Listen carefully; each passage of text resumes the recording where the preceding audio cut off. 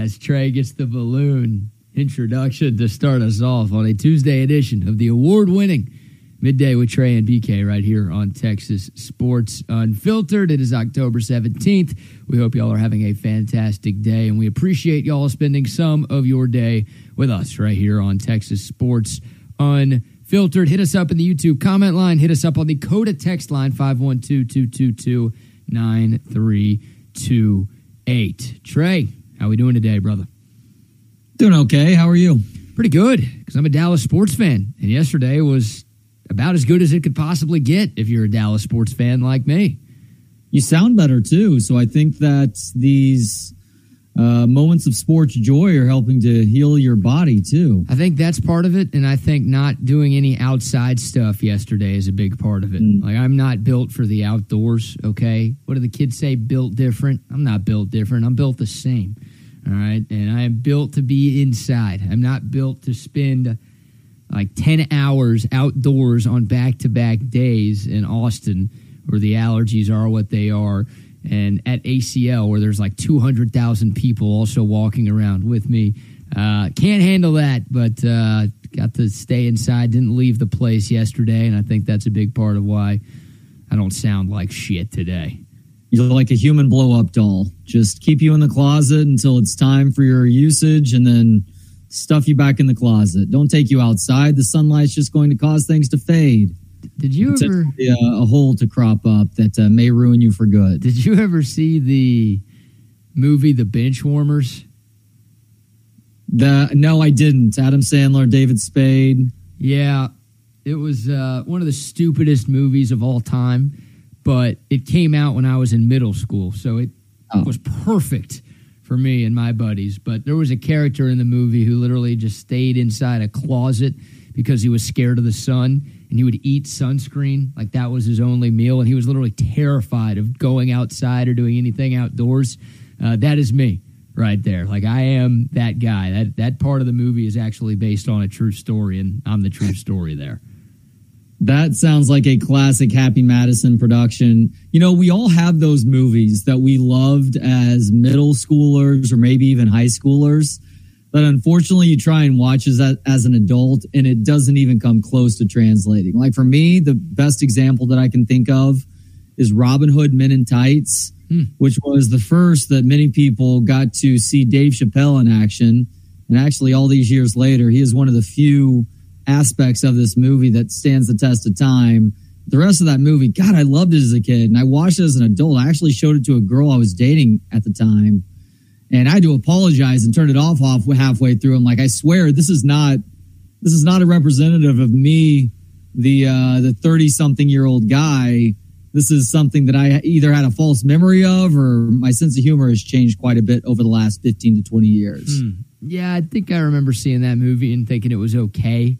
I didn't see it as a kid. I think I saw it for the first time a few years ago, and I'm like, this is fine. I didn't ever think it was that good. I didn't ever think it was that bad. But like you said, everyone's got that movie or two that they loved as a kid, and then it just kind of fades the older you get. Well, it was a Mel Brooks movie, and I believe he actually directed it, too. And most other Mel Brooks movies, they hold up. Like, you watch Blazing Saddles nowadays. Yeah. I mean, that movie would be canceled if the wrong person sets eyes on it, but you can't cancel it. It was made back in the late 60s, early 70s, whenever it was. But Mel has so many movies, even like Spaceballs. That's kind of a goofy movie, but it's still a funny, fun movie to watch. Like, I plan on showing that to my kids at some point. I know they'll get a kick out of it, but there's parts that I can also appreciate as an adult, too. For whatever reason, that movie, it was just a moment in time, I guess, or some of those performances do not stand up because it's fucking dumb, dude. Mel Brooks. Is he the guy who hates the Jews? Oh, that's Mel Gibson. No, Mel Brooks is he is a member of the tribe. Yeah, probably He's a proud member of the tribe. Yeah, Hollywood. That makes sense. By the way, you're on the clock for him because he's 97 years old. So if something happens to Mel Brooks over the next couple of weeks, you are in some serious trouble, my man. Shit, I sure hope not. I love Mel Brooks. Yeah, he's got some great movies there. Keep the text coming. Apparently Nick Swardson. I didn't even remember it was Nick Swardson who was the albino in Benchwarmers. So, yeah, that makes his role in that character even better. Yeah, I am 12, one of the pretty classic lines and scenes from that movie. Yeah, that was one of the more ridiculous movies out there, and a ridiculous way to start off the show today. We've got plenty of sports to get into, though. We'll start with the baseball. How about those Texas Rangers, man? Now 7-0 in this postseason. They take both games in Houston, and they go up 2-0 on the Houston Astros in this best-of-7 American League Championship Series. Of course, the series shifts north up I-45, Game 3, 4, and 5, if necessary, in Arlington, starting tomorrow night. Trey, well, what an impressive showing by the Rangers. They got off to a great start. They were up 4-0 in the top of the first inning. I mean, the first two batters reached on the first two pitches of the game. They were able to knock Framber Valdez out of the game before the end of the third inning. It was 4-0, then it was 5-1, and then the Rangers' bats kind of went quiet. The Astros mounted a little bit of a comeback. They made it 5-4, but Jose Leclerc, the Rangers closer, who has had a very up-and-down year, stays hot in these playoffs. He shuts the door. The Rangers get the one-run win, and they are 2 wins away from an American League pennant. How about that? Crazy to think about with where this team was entering the playoffs, blowing what was a 10-plus game lead over the last couple months of the season to the Houston Astros, having to play in that wild card round, and it seemed like a brutal route for them to even make it to this point, considering that they were going to have to get through the 2 best teams in the AL record-wise. And not only have they done that, here we are now, BK, 7 games into the postseason for these Rangers, and they still haven't lost a game just yet. It's incredible. And now we have a second straight example of the bullpen having to pitch in stressful situations and for the most part getting the job done. I realize that Aroldis Chapman gives up the homer to Alvarez yesterday, but who's not giving up home runs to Alvarez, assuming he's not dealing with the Hershey squirts in between innings? Feeling a little bit better yesterday, and it showed. He hit a couple of rockets off of that bat, including one off of Nathan Eovaldi. I actually don't really blame Chapman. It was a good pitch, but I hate him starting at bats with sliders. Even if he's hitting a spot like he did with that very first pitch, force people to see 100 miles per hour before you consider showing them a change of speed, because that speed is something that they're much more likely to catch up with, especially a guy like Alvarez. Regardless, though, the bullpen does what it takes to get the job done. I mean, even Leclerc comes in.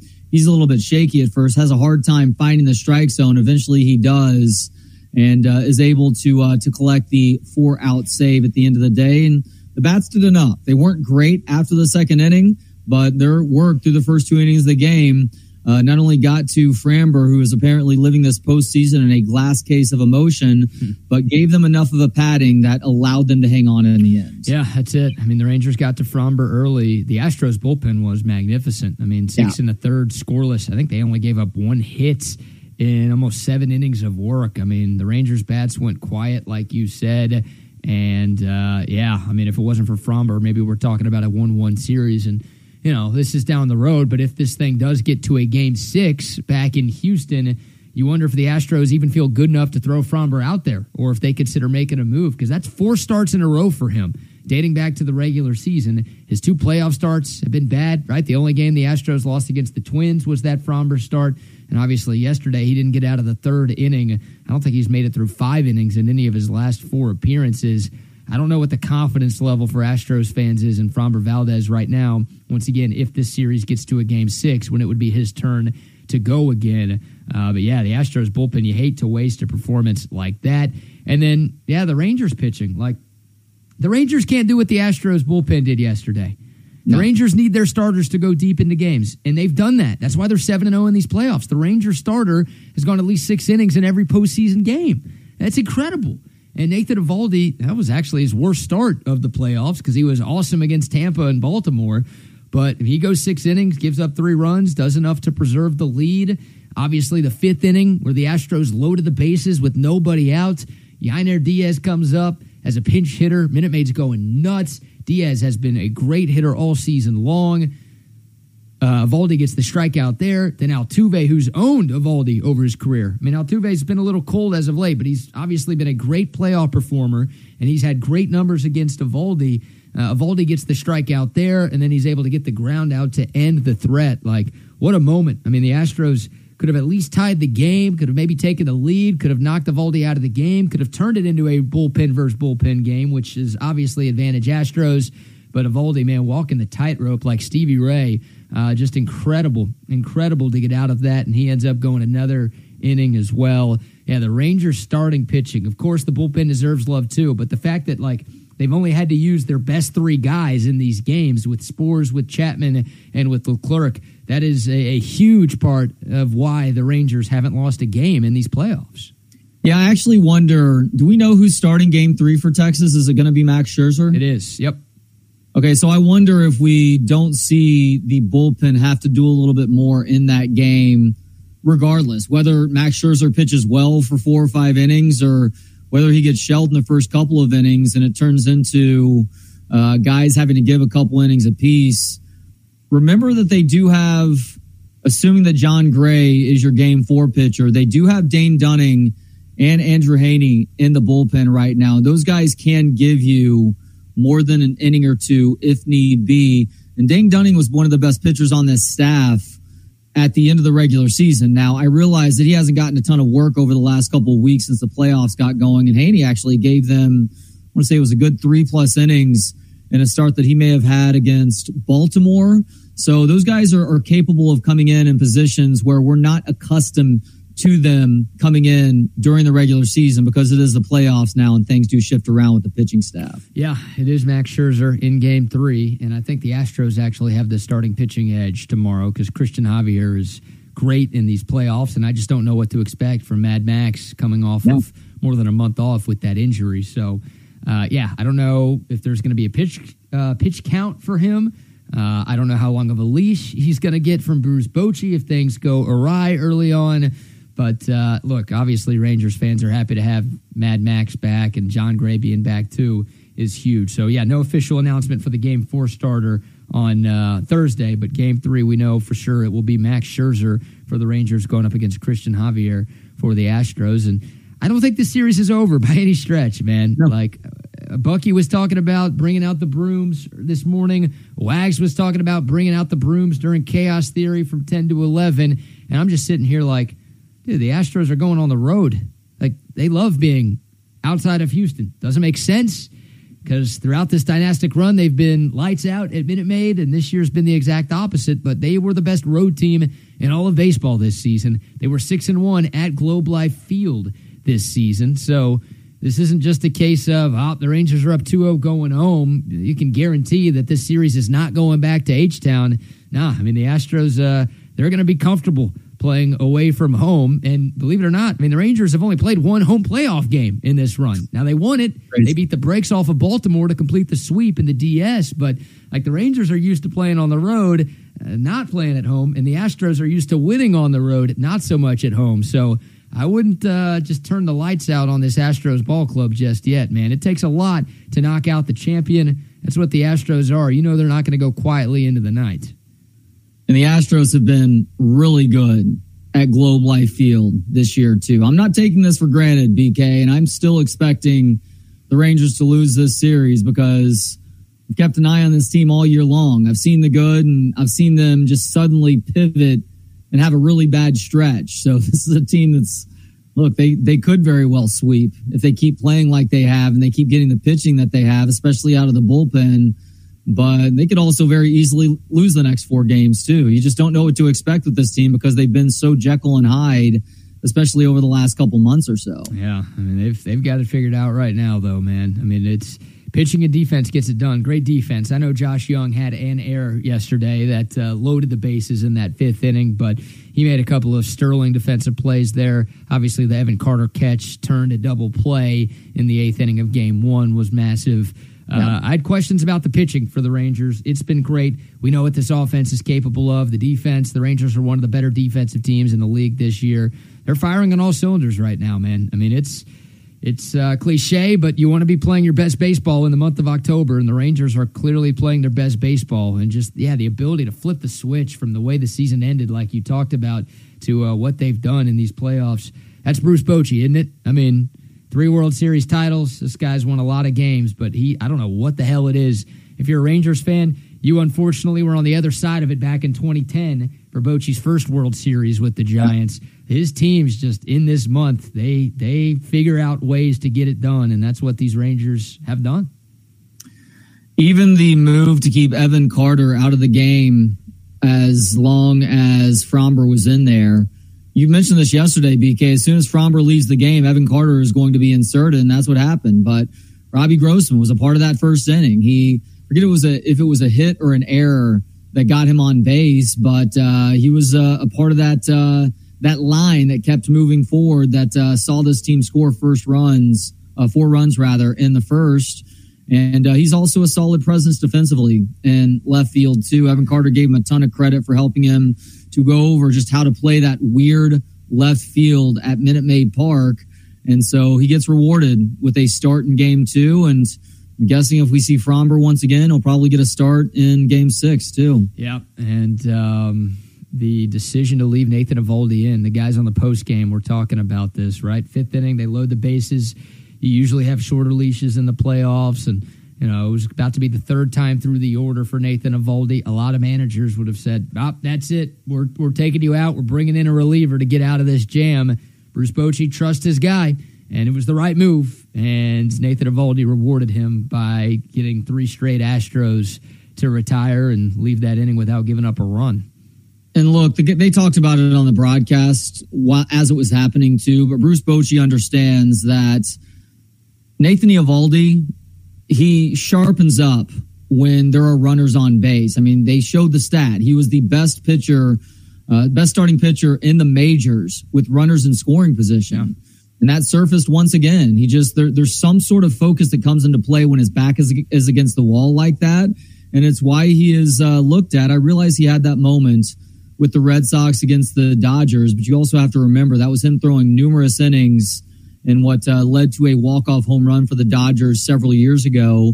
This guy, throughout his career, has shown the ability to get it done in the highest pressure situations. Yep. And you do still have to give credit to Bruce Bochy for not having the quick hook there and letting him try to work through that. I'm guessing if he had given up even a run with the bases loaded, we probably would have seen Bochy go to the bullpen. But thankfully, he didn't have to do that. Eovaldi paid off the decision by shutting the Astros down the rest of the inning and then making it through another inning, too. No doubt about it. The Astros, backs against the wall now. They need Jose Altuve to get going. They need Kyle Tucker to get going. Kyle Tucker hitting .091 in these playoffs, and he took off the batting gloves for, I think, his 3rd at-bat of the game yesterday. Tucker's been doing that his whole career. Like, he started no batting gloves, and then if he ever starts to struggle and goes through a little bit of a slump, he'll put the batting gloves back on. If that works, he'll stick with it. If it doesn't work, he'll go back to no batting gloves. And this year, he was off to a sluggish start with no batting gloves. He went to the gloves. It was working. He was awesome in the second half of the season. So he stuck with him. And then, he was scuffling in these playoffs, so he tried the no batting gloves. He struck out on an awful pitch. He looked terrible in that at-bat, so he put the batting gloves back on. It doesn't matter. Gloves, no gloves, OJ, no OJ. It ain't working. It ain't working for Tucker. If he and Altuve don't get things going, then the Astros will be done. Yeah, and apparently that's a team-wide quality, too, because Fromber changes shoes between the first and second innings. And according to my sources, BK, Jose Altuve has been dealing with some impotence issues recently, so he switched from tighty-whities to boxer briefs. Some what issues now? Some impotence issues. Does that mean he's like shitting his pants or something?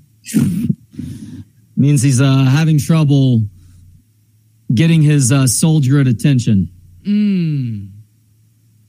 Interesting. So we're going to see him in a bathtub next to his wife in a separate bathtub at some point soon? I don't know if he has tried the PED route with the impotence, but I do know that much like his teammates and choosing to change articles of clothing to get through a slump, he has gone from the tighty-whities to the boxer briefs. Little Joe Boo action. That's right. Yeah. You said you have a source telling you this, correct? Yes. Okay, so this is not Trey Elling reporting. This is a source saying. Yes, the source is Altuve's wife. You're talking to Jose Altuve's wife, huh? Yep. Interesting. Do we know how tall she is? I don't think I've ever seen her. I mean, she has to be taller than him, right? I don't know. I mean, he's what, 5'5", 5'6"? There are plenty of women who are less than that. He's like 5'1" or 5'2". Not so fast, midget. Not so fast. Like Kyler Murray height? Is that what you're saying? Oh boy, he and Kyler, that would be a good competition to see who's shorter. Yeah, I think it's Altuve. He's got to get going. Whichever one wins that competition is officially known as the world's tallest little person. Oh man, there you go. I like it. Rangers get the 5-4 win. They're up 2-0 against the Astros, and I keep getting flashbacks to the 2019 World Series where the Nationals went into Houston, won the first 2 games there. Series shifted to D.C. The Astros won all 3 games in Washington, and it's like, they're about to win the World Series, and then they go back to Houston, and they lose. And the road team won every game. Rangers fans hoping to not lose the next 3 to have to go back to Houston and worry about that. But, man, I'm just saying, you don't count the Astros out ever in this month. And even though the Rangers have done just about everything right, still feel like there's a ways to go here in this best of 7. I think if Texas wins 1 of 3 at home, then they will close the series out in Houston. Okay. So if they're up 3-2 going to Houston, you think they'll be able to shut the door. But if it's 3-2 Astros, you think the Astros will find a way to win it? Yeah, yep. How about that? I mean, you don't want this series to go back to Minute Maid if you're the Rangers, but I mean, considering how bad the Astros have been at home this year, it's almost like, well, if you're up 3-2 with 2 chances to win 1 down there, you don't feel like it is the end of the world, but that ain't the way the Rangers are thinking, I can tell you that. So, Game 3 tomorrow, once again, in Arlington. We will spend some time previewing that during tomorrow's show. Before we get to the football game involving a Dallas area team last night, let's give some love to some of our great sponsors. I just read a text from our guy Tom McKay on the Coda text line from this morning. The text line wasn't refreshing on my computer today, so I'm like, is no one listening? Are we getting no text? But really, it was my fault. Tom texted this morning, I was so high Saturday that I spent all day Sunday coming back down to earth. And here's a word from Tom McKay. Hi, this is Tom McKay with Audiovisual Consultations. Scientific data proves it. Size does matter. The bigger and wider your television is, the better. Football season is here, and the time is now to get your entire audio-video experience tuned up and ready. New flat screens, projection video, Dolby True HD surround, all the goodies at great prices and followed up with great service. So call us at 255-8678. That's 255-8678 or on the web at avconsultations.com. Yes, indeed. Shout out to AV Consultations, and also shout out to our friends at Great Blue Heron Furniture. If you need to spruce up your house a little bit, you're looking for a new couch, a new recliner, a new chair, a new ottoman, just something, go to greatblueheronfurniture.com. It's the best furniture that you can find, the best looking, the most comfortable, and the most well-built furniture anywhere on the market. Don't go to IKEA. Don't go to Target, God forbid, to get your furniture. If you're looking for something nice that's going to last you and your family decades, go to greatblueheronfurniture.com. Or better yet, if you're watching on YouTube, just click the link in the video description below us. It's going to take you right to the Texas Sports Unfiltered collection. And hey, if you use the promo code HOOK'em at checkout, you're going to get 15% off. That's right. HOOK'em is the promo code, 15% off your purchase at greatblueheronfurniture.com. It's a Longhorn-owned company. Most of the manufacturing is done right here in the great state of Texas. So you are supporting local when you go through Great Blue Heron Furniture. But more importantly, the furniture, once again, it's exquisite. As Spiro Ditas would say, it's exquisite furniture at a great price, and it is built to last. Check them out at greatblueheronfurniture.com. Trey, the Cowboys. Boy, it was ugly at times last night in Los Angeles, but there are no style points in the NFL. They got to win. 20-17, the final score. The Cowboys get back on track after the embarrassing loss last Sunday night to San Francisco. Dallas with the win improves to 4-2. They get to go into the bye week with some confidence and some happiness, which felt much needed. A lot of the players were saying kind of felt like a must-win game for the Cowboys. I think that's so overused, but man, it really felt like an important one for Dallas to shut some people up and to just get the wheels back on the track on their season, and they found a way to get the dub. Always helps when Mike McCarthy gets to go against a coach who's maybe worse at game day management than he is. Let me go ahead and remove the word maybe. Who is worse at game day management than he is? Brandon Staley. I don't know how he still has a job. My guess is that he gets fired at some point later in this season or after the year is over with. But credit to the Cowboys for having an all-around bounce-back performance. It wasn't the greatest show offensively for them, but Dak Prescott needed a good game, and they got the best game of the season out of him, including that highlight reel play where he's having to escape pressure, keeps his eyes upfield, makes a really nice throw across his body to Tony Pollard, who he himself has a highlight reel tackle break and rumbling upfield and setting the Cowboys up for a touchdown. And I guess give them credit also for getting CeeDee Lamb a little bit more involved in this game. CeeDee clearly had a loss after that 49ers game. Didn't have a whole lot to say as to what was going on with the team in that moment. You could see his frustration there, and the Cowboys decided to do the smart thing and feed him the football. Yeah. He can be one of the best wide receivers in this league, but you have to give him those chances. I am also starting to wonder now, though, BK, because Michael Gallup had a ton of opportunities, too, to make some plays, and it's just not there for him right now. That rapport that he and Dak Prescott had a couple years ago before he suffered what I think was a season-ending knee injury, it's just not there right now. So somebody else needs to be given those opportunities, whether it's Brandon Cooks or someone else. And then the defense for the Cowboys, they didn't get a ton of pressure on Justin Herbert for what we've expected out of this group, but they did a really good job of bottling up Austin Eckler in his first game back and really limiting the damage that Herbert was able to inflict on them. Part of that was on Herbert, too, though. Herbert was not very good last night. And again, it's only a matter of time before Brandon Staley is out of there. I know Chargers fans are clamoring for it. The league should be clamoring for that too, because you don't want bad coaches in charge of one of the best young arms of the NFL, which even with last night's performance, Justin Herbert is. You gave me a lot to dissect there. Start with the Cowboys offense. You're right. Michael Gallup, the rapport between he and Dak is gone. And I was hoping this would be a good bounce back year for Michael Gallup, right? Yeah. Because like last year was his first year back from the serious injury. And they always say it takes a guy a year to really get comfortable playing again. And I'm like, okay, last year's the down year. And then this year we get to see Michael Gallup look more like Michael Gallup. Well, it just hadn't happened. And it was good to see Brandon Cooks catch that touchdown. I do think he needs to be more involved, not just on deep passes, but short and intermediate routes too. Yep. Cooks has been a 1,000-yard receiver 6 times in his NFL career. So he's clearly capable of doing that. You talked about it being a bounce-back day for Dak. Yeah, he outplayed Justin Herbert. Like, that was cool. Didn't turn the ball over. About that rushing touchdown from Dak. We've been clamoring for that. The zone read, it had me fooled. I thought he had handed it to Pollard, who got mauled. I'm like, gosh, shit. And then there he goes, Dak just running into the end zone from about 20 yards out. That was really, really good to see. So, it wasn't always perfect.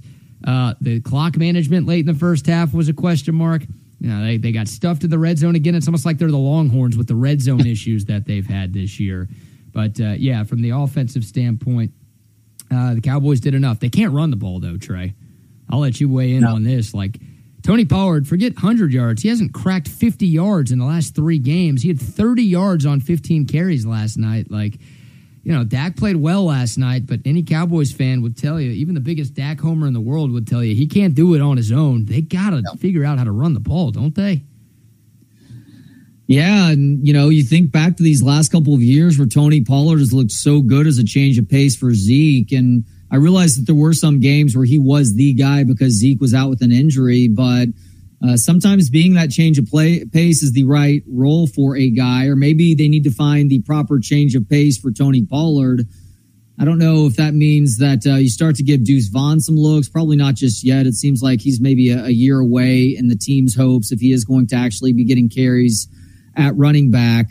But, Tony Pollard, even though he was very effective last night, most of those yards were through the air. And the Cowboys do have to figure out some semblance of a rushing attack if they're going to win games in January. Yeah, I mean, the O-line just didn't get in the push that it's been getting in the past. And, Tony Pollard's coming off that injury. And this is obviously his first year since that leg injury, so I wonder if that's a part of why he doesn't have the same burst that he's had the last couple of years.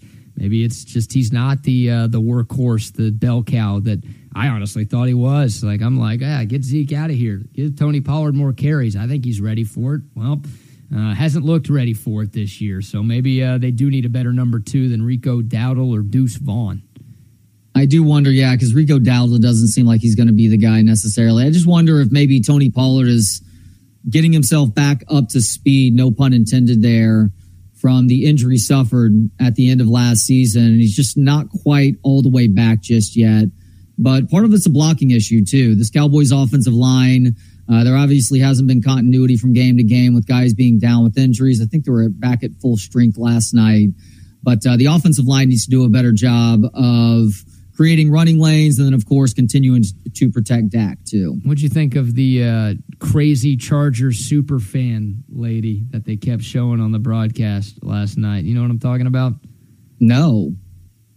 This woman? Oh, yeah. What the hell? Because of copyright issues, that's about all I think I can play without getting in trouble. And hell, I still might get in trouble for that. So we'll see. I assume she was somebody's wife. I don't think there's a ring on the finger. Maybe there is. I don't know. They kept showing her. Like maybe she was with the husband or with somebody. But they just zoomed in on her at various points throughout the game, and sometimes she was pumped. Like whenever the Chargers did something good, she was losing her mind in a positive way. And whenever the Chargers did something bad and the Cowboys did something good, you looked like she was about ready to just give up on everything. By the way, Daryl says Tony Pollard isn't a workhorse running back. It just depends on how you're defining workhorse. If you're talking about giving the guy 25 to 30 carries in a game, then no, he's not a workhorse running back. But if you're figuring out ways to get him 20 to 25 touches, including throwing them the ball at times, he can be a workhorse. And I think a guy that's getting 20 to 25 touches does qualify in that workhorse role. It just depends on how you're getting in the football. Yeah, they got to be more productive touches. I mean, you said it, the 60-yard pitch and catch was awesome. And Tony Pollard made a guy miss, and I was kind of pissed he got tackled from behind. I thought he should have scored on that play, but mainly because the Cowboys' red zone offenses sucked, and I'm like, oh, God, this is Jordan Whittington against Oklahoma getting stopped at the 1 type of situation here. But no, they ended up scoring a touchdown. But yeah, 15 carries for 30 yards on the ground. Some of that's on Pollard, some of that's on the O-line. McCarthy basically said he got rid of Kellen Moore because the Cowboys couldn't run the ball or didn't run the ball enough. And, well, they're not running the ball this year. They were way better with Kellen Moore on the ground than they were a season ago. Maybe for your sake, Mike McCarthy will get rid of himself then. I would love that. Are you buying the conspiracy theories around this woman, by the way? Have you heard these? No. What are the conspiracy theories? That she's a plant. Hey, it's Kaylee Cuoco for Priceline. Ready to go to your happy place for a happy price? Well, why didn't you say so? Just download the Priceline app right now and save up to 60% on hotels. So whether it's Cousin Kevin's Kazoo Concert in Kansas City, go Kevin, or Becky's Bachelorette Bash in Bermuda, you never have to miss a trip ever again. So download the Priceline app today. Your savings are waiting. Go to your happy place for a happy price. Go to your happy price, Priceline. Not like a tree or like a bush or anything like marijuana that. Plant? I don't think she's that either. But she might have been on something last night. But yeah. No, a plant either by the NFL or by ESPN to make it seem like the Chargers actually have diehard fans. So as soon as you said that, I started to think, what could the conspiracy be here? Oh, it's that there's a single person in Los Angeles who is passionate about the Chargers. From that standpoint, it does kind of make sense. Like she's behind a curtain too. What is going on there? What is behind her? She's got a backdrop behind her. I think she was in one of those sideline suite kind of deals, very close to the field. Now, I saw a report from Tom Pelissero earlier today. It's like, nope, not a plant, season ticket holder, but I'm not sure I'm buying, and I'm not sure the internet's buying either. Oh, Tom Pelissero will regurgitate whatever the league asks him to say.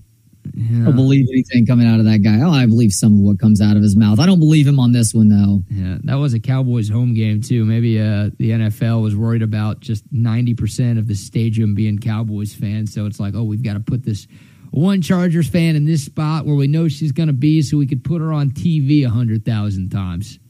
Shit, all you had to do was listen to how people were cheering when good things were happening for the Cowboys or Chargers. Yeah.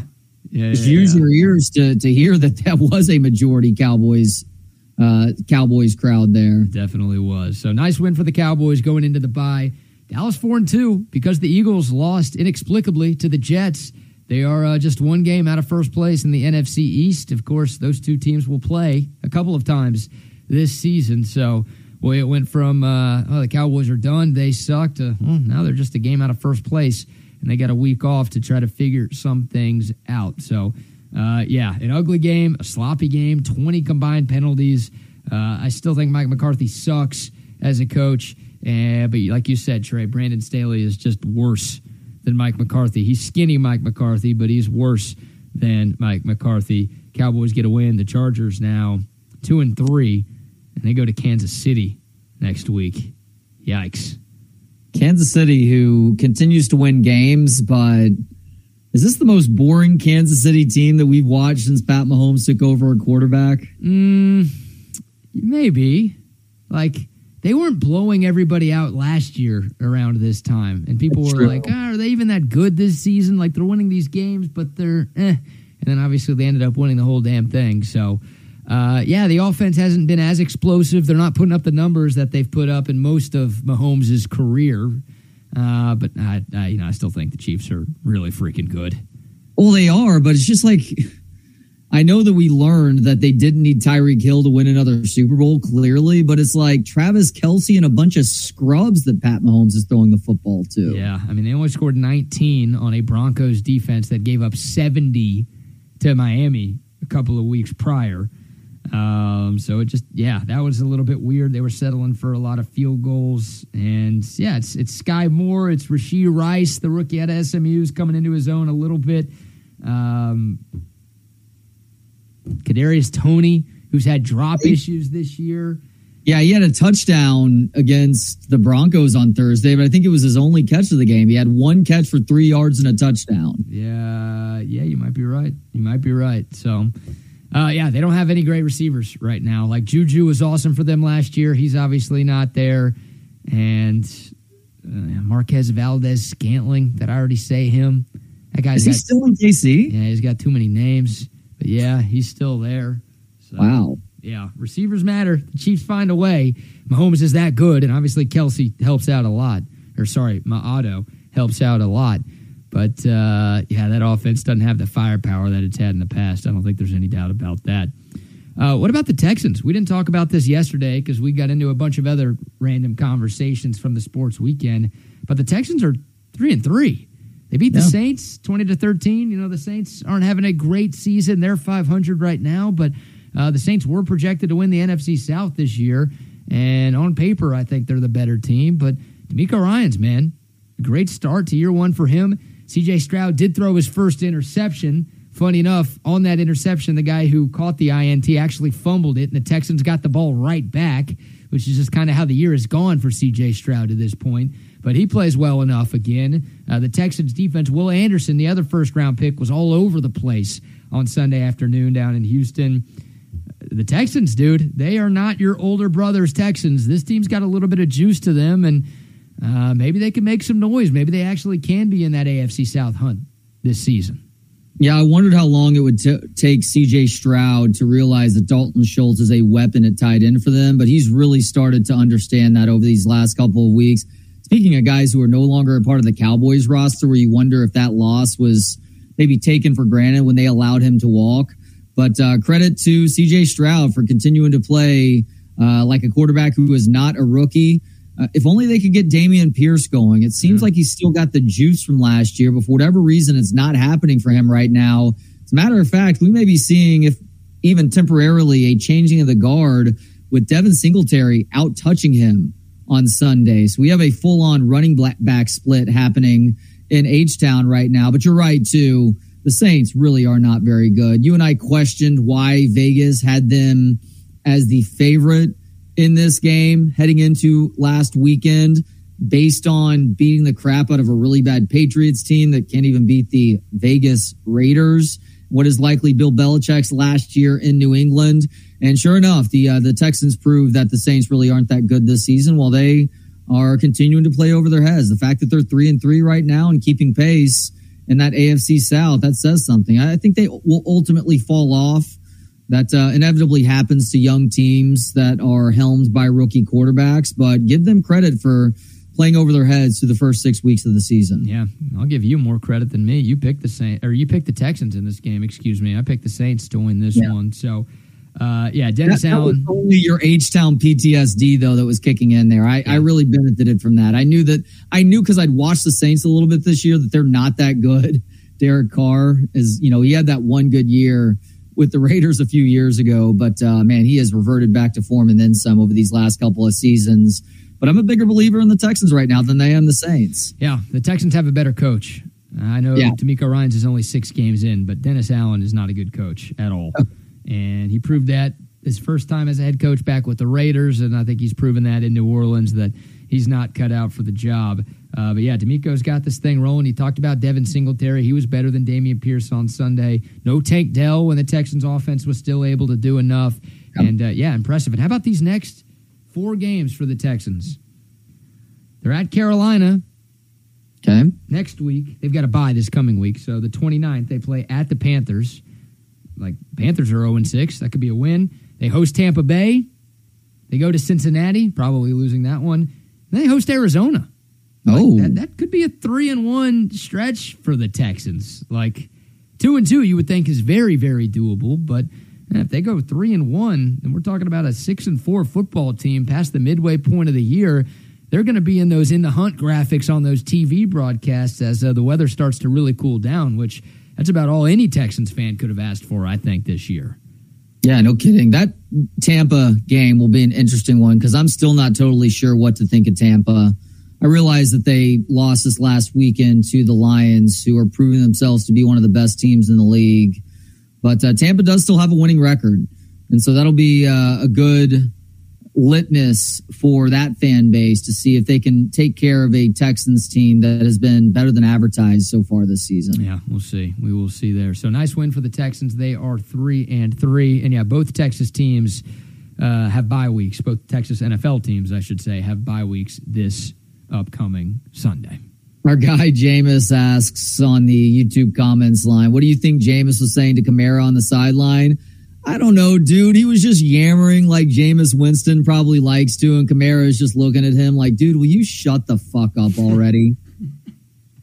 Yeah, the hand gestures, right? The pantomiming for Jameis as he's just berating Alvin Kamara on the sideline. Kamara's like, dude, I need a break. I'm actually playing in this game. Can you please leave me alone? That's what he was thinking. I don't know what Kamara said, but he's just like, dude, stop, please. I don't need to hear from you right now. Yeah, Jameis Winston is one of those verbal vomiters where you can tell he just starts talking and everybody who's in earshot is praying for him to shut the fuck up 5 minutes later. Yeah, go steal some more crab legs, dude. Give it a rest. I almost went with the conversational rapist label, then I realized that Jameis Winston has a little bit of a history. Yeah, good call not bringing that up, but then also bringing it up. Maybe bad call there. Hey, shout-outs to some sponsors. Covert Bee Cave. Love those folks. 3 state-of-the-art dealerships out there in Bee Cave. They've got 7 brands. So if you need a new car, truck, or SUV, go see them. They've got great deals on Ram trucks right now. You're not going to find a better price anywhere in the world. They've got a ridiculous selection, too. So if you're looking for a truck for yourself, maybe for your business, look no further than Covert Bee Cave. The Covert Auto Group has been around since 1909. You don't last for 100 and almost 20 years unless you know what you're doing and unless you take care of people. That's what the Covert family is all about. The best customer service that you can possibly find. Go say what's up to Dan Covert. Say hi to Stacy. Say hi to Mike, Jerome, the whole team out there at Covert Bee Cave. Fantastic people. They always make us feel like family. They'll make you feel like family, too, every time you go see our friends at Covert BK. Shout out to them. Shout out to Old Stat Beer as well, the best beer that you could find all throughout the state of Texas. Whether you're in Austin or Dallas or Houston or wherever, you can enjoy the greatness of Alt Stat Beer. And, hey, it's a road game this weekend. So if you're staying in Central Texas and you want something to do, a trip down to the Alt Stat Brewery, never a bad idea. They've got Oktoberfest celebrations going on all month long. Live music, German-style restaurant, and, of course, you get to try plenty of samples of the greatness of Alt Stat Beer. No impurities, no regrets. And, Trey, relax the back. That chair you're sitting in, not too shabby, huh? No, it is not, and it is courtesy of Relax the Back. My brother wanted it the Mullet Open a couple years ago, and he didn't have a need for a chair in his home, but I did. So I paid him a couple $100 for it. Best $200 I've spent on a piece of furniture in my life. And it wasn't surprising that it was going to turn out to be a good deal for me because I've been a Relax the Back customer for somewhere around 15 years. The very first time I walked into a Relax the Back, I think it was Barton Creek Mall, back in the mid-2000s. I went in to grab the S-Curve massage tool, and it's something I still use to this day.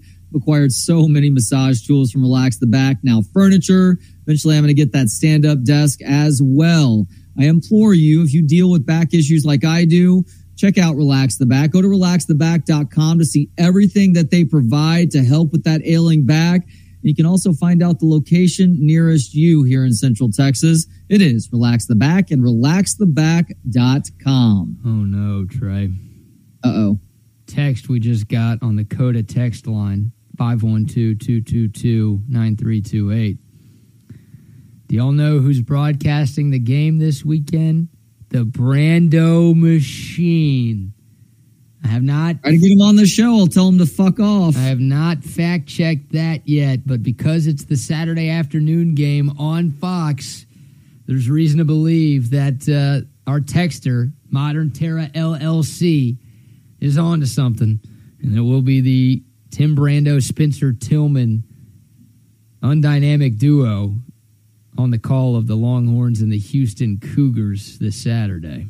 Tim Brando, who used to be a decent TV play-by-play guy, for whatever reason, when he got demoted from CBS to Fox, he completely gave up on any sort of pregame prep. So now, not only is he regularly getting names and numbers wrong and barely paying attention to what's happening on the field, he is very, very clearly rooting against Texas in any Longhorns game that he does. It's bullshit. His bosses at Fox need to recognize that and not put him on Longhorn games. I'm sorry, it's ludicrous. Yeah. I get it that he's a Big 12 guy, and so inevitably he's going to be on the occasional Longhorns game. If nothing else, they need to tell him to chill out. God, I got to find that. Because I'm still going to watch the games, but I am most certainly going to be muting the game. I don't want to hear that ass clown comment on anything. Let me see if I can. Yeah, here we go. This video of Tim Brando and Spencer Tillman. I think it's at a Wisconsin game at Camp Randall where they always do jump arounds after the third quarter. And here's, oh shoot, wrong button. Whoa. Did you see that? Did that show up? Play it one more time. Tim Brando and Spencer Tillman dancing to jump around in the broadcast booth. Oh, Timmy? I don't know who's more in the wrong here. It looks like Tillman's doing a little twerk on Brando here. Backing that up? Yeah, a little juvenile, and Brando's all about it, man. Jake says it has been confirmed. Fortunately, he will be at the game. Yes, fortunately for you, you will be. And I will just have the game on mute. It's that simple. That video is hilarious, man. God, what is going on in that booth? I don't know if they play that at Houston, but I almost hope they do so we get to see a part 2 of Brando and Tillman dancing like that in the broadcast booth. What a mess.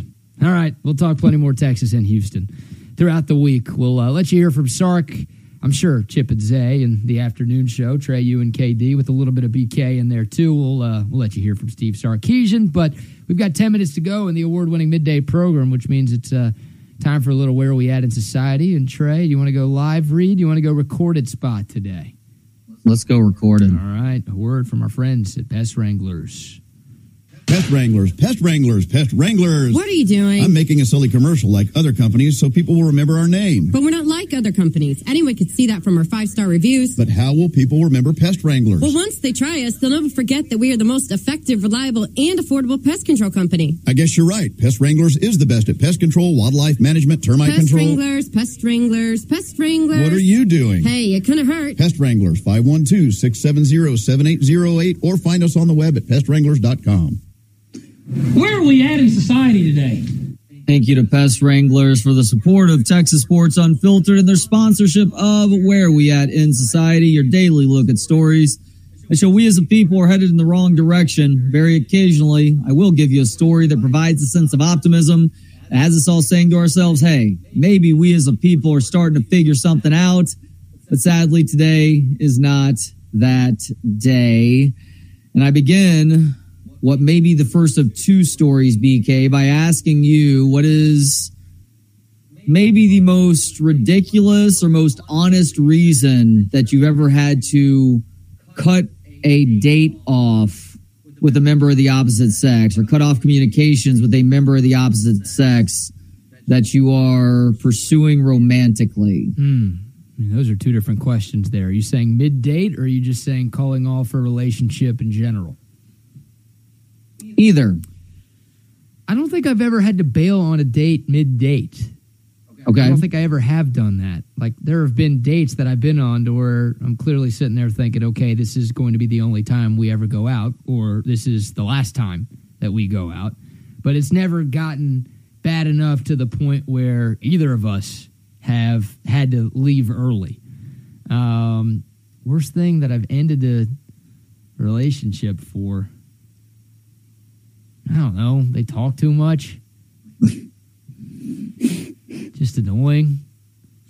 I mean, that's a good reason. Yeah, like They annoy you on date 2, it's going to get really bad 5 years down the road. they smell bad. And yeah. See, that's the problem with dating heifers. It's much harder to keep the olfactory hygiene good. Yeah, that's probably my fault then for picking them the way I picked them. Yeah, I don't know.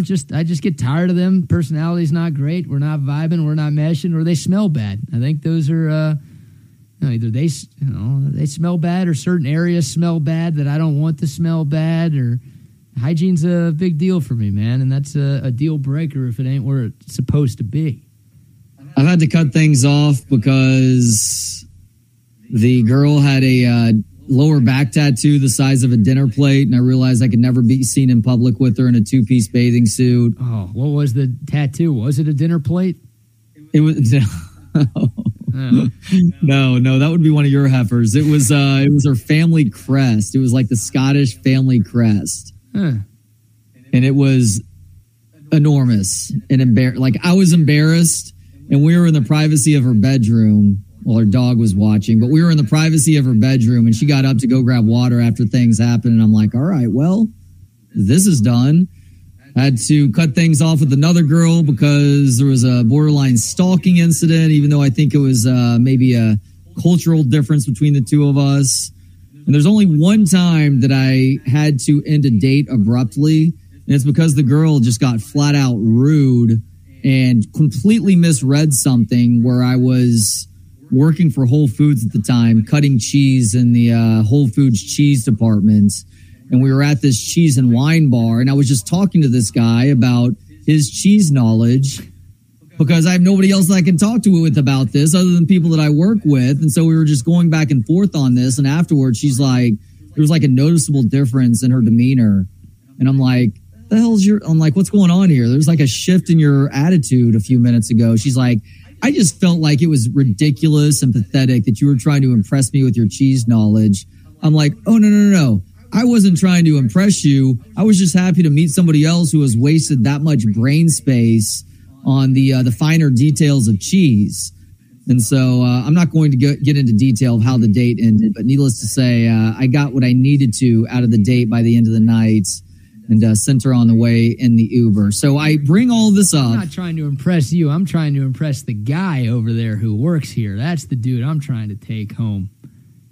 Well, I wasn't trying to take him home, but I was trying to share the information that I knew about cheese with him, who required a certain amount of cheese knowledge too. No taking home necessary. Sometimes you're just exchanging ideas. And the cultural stalking statement leaves a lot of questions that I have. Okay, ask questions. Do we have time for it?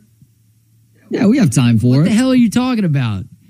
A stalking deal that might have included a difference in culture?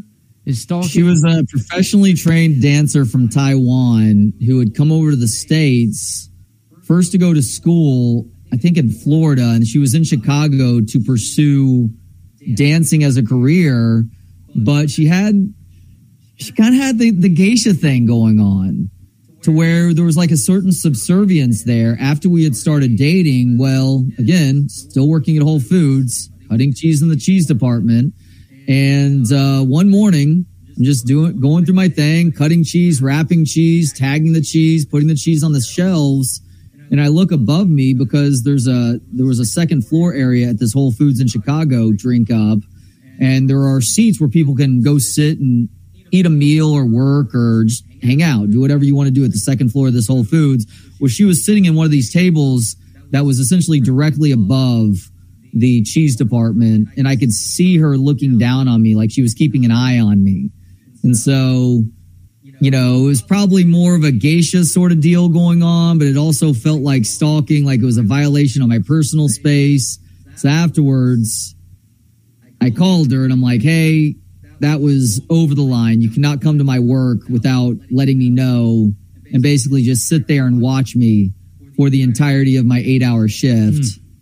She was very apologetic and offered some things to help make it up. And I was like, yeah, no, at this point, I think we're probably just done. You've come too close to the stalker definition for me to be able to trust you going forward. Okay. I could ask like 5 more questions, but I want to hear what story you have. Go ahead. Ask 5 more questions. Nope. We need the story. What's the story? So a guy took to Reddit to tell people about a date that he recently went on, to ask if I'm the asshole. That's the name of the forum on Reddit. Yes. Am I the asshole subreddit? And he asked people to weigh in as to whether or not he was wrong about how he reacted to something he learned on a date.